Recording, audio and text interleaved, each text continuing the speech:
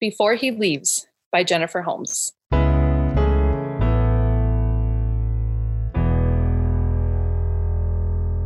Johnny! I yelled up the stairs 3 times before I gave up and texted him instead. Texting my own kids in my own house irritates me, but I hate it a little less than trying to get the attention of a 17-year-old who always has headphones in. Johnny appears 1 minute later in the living room with a, "Hey, Mom, what you need?" 2 minutes later, we're sitting on the couch, each in our own corners, feet meeting in the middle, and I'm looking over his college application before we finalize it. He will need my credit card to pay the fee, so we have to finish this last part together. He explained to me that the student at the college assigned to help him through this process told him that if he called in, he could save $20 on the application. So I sat and watched him talk on the phone, read off my credit card numbers, and then pray together with this student. The application to Bible college and a pastoral theology degree is now complete. Suddenly, I think of the days coming so soon when I will no longer have irritation yelling up the stairs for his attention because he simply won't be there. Earlier that afternoon, I had dropped off my middle child, my grade 10 daughter, Ariana, at the church. She boarded a bus with her best friend, and they left for the Toronto airport to fly to Israel for 2 weeks. I've gotten more pictures and messages from other people on the trip I know than from my very independent girl. She, of course, is having the time of her life. It's just on the other side of the world from me. Thank goodness I have a 12-year-old Emma Doodles at home who is stuck with me for a while. College is on my mind lately, and it seems that every sermon illustration or funny story I hear is of some 18 to 22-year-old boy causing havoc and almost dying at college. I kid you not. The stories abound. I wonder if he'll be okay. I wonder if I'll be okay as these kids I've held and loved and raised start leaving me.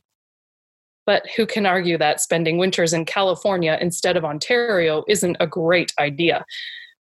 Along with all these stories of the chaos college-age kids can start, I've also realized something else. These people didn't stop growing and learning at 18. Somehow, even though I'm still learning and growing and maturing, I forgot that I don't have to make sure my kids are perfect by 18. God's not finished with them, or me, or anyone yet. Still, I worry, does he remember to cook chicken all the way through? Does he know how to cook well enough to get through college?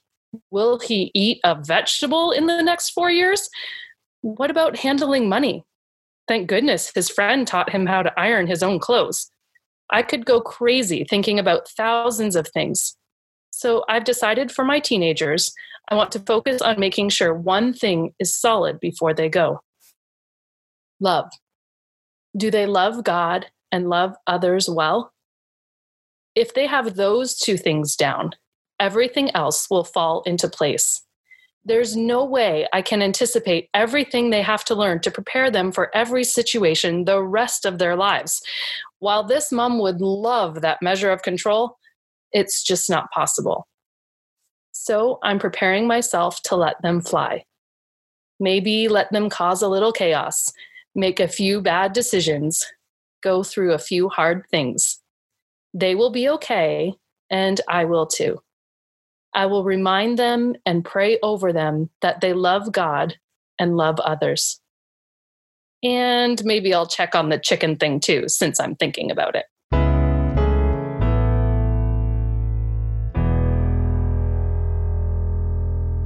Well, Jen, thank you so much for sharing this piece with our community and for reflecting on the stage of launching a kid to a new season. I am not there yet, so I am tracking, but don't yet know this from personal experience. How are you emotionally preparing yourself for his departure? Well, I always thought I would be a mom that was really happy about the empty nest stage. Yeah. I always thought that I loved raising my kids, but I've loved each stage more than the last. Yeah. And so I thought by the time I get to empty nester, I have all these plans and all these goals and it's going to be great. Yeah. And And then when he went to his first day of grade 12, I cried because I thought this is the beginning of the end with him. And so the thing that's getting me through is to focus on him. I'm so excited for him. Yeah. I'm excited that he gets to go away to college and have these new experiences. And so that's how I'm getting through instead of focusing on my own sadness. Not that I'm like trying to just shove it down or think about there, but just be excited for him and each new stage. That's beautiful. Well, part of the list of questions that we're asking writers this season, I'd love to start in on that with you and ask if you could talk to yourself as a younger mom, what would you tell her? Well, as I was thinking about this, I thought about our youngest daughter. I called her Emma Doodles in the piece. Yeah. And she was by far the most difficult child. I cried every single day pretty much for 5 years because she was just so difficult. And the other two, when I would explain something to them, they just got it. They figured it out. And Emma just was like banging your head against a wall. She just didn't seem to want to get it. And I thought if I could go back and tell my younger self how to deal with that, I would tell her not everything has to be accomplished in a day. You don't form a child in the first year, you know, and now she's beautiful and well-rounded and respected and a hard worker and lovely to be around. She adds joy to our home. I don't cry over her anymore. and she's just a joy. And it took about 7 years before she was that way. And I would tell myself, don't worry so much every day. Persevere. You'll get there eventually. Yeah, well, that's a good word. And I know that many moms just feel really in the weeds of whatever season they might be in, and knowing that seasons come and go and that there is oftentimes growth or change or something that brings you to a mellower place in your parenting journey. In what ways have you grown or changed as your kids have grown? I think it's somewhat similar to my first answer, but I am just so much more calm. And I used to spend a lot of my days with my to-do list and my tasks and worrying about my kids. I also homeschooled for the first 10 years of my kids' journey. And so it just seemed like life was an unending to-do list. And it was hard for me to be present and enjoy my children.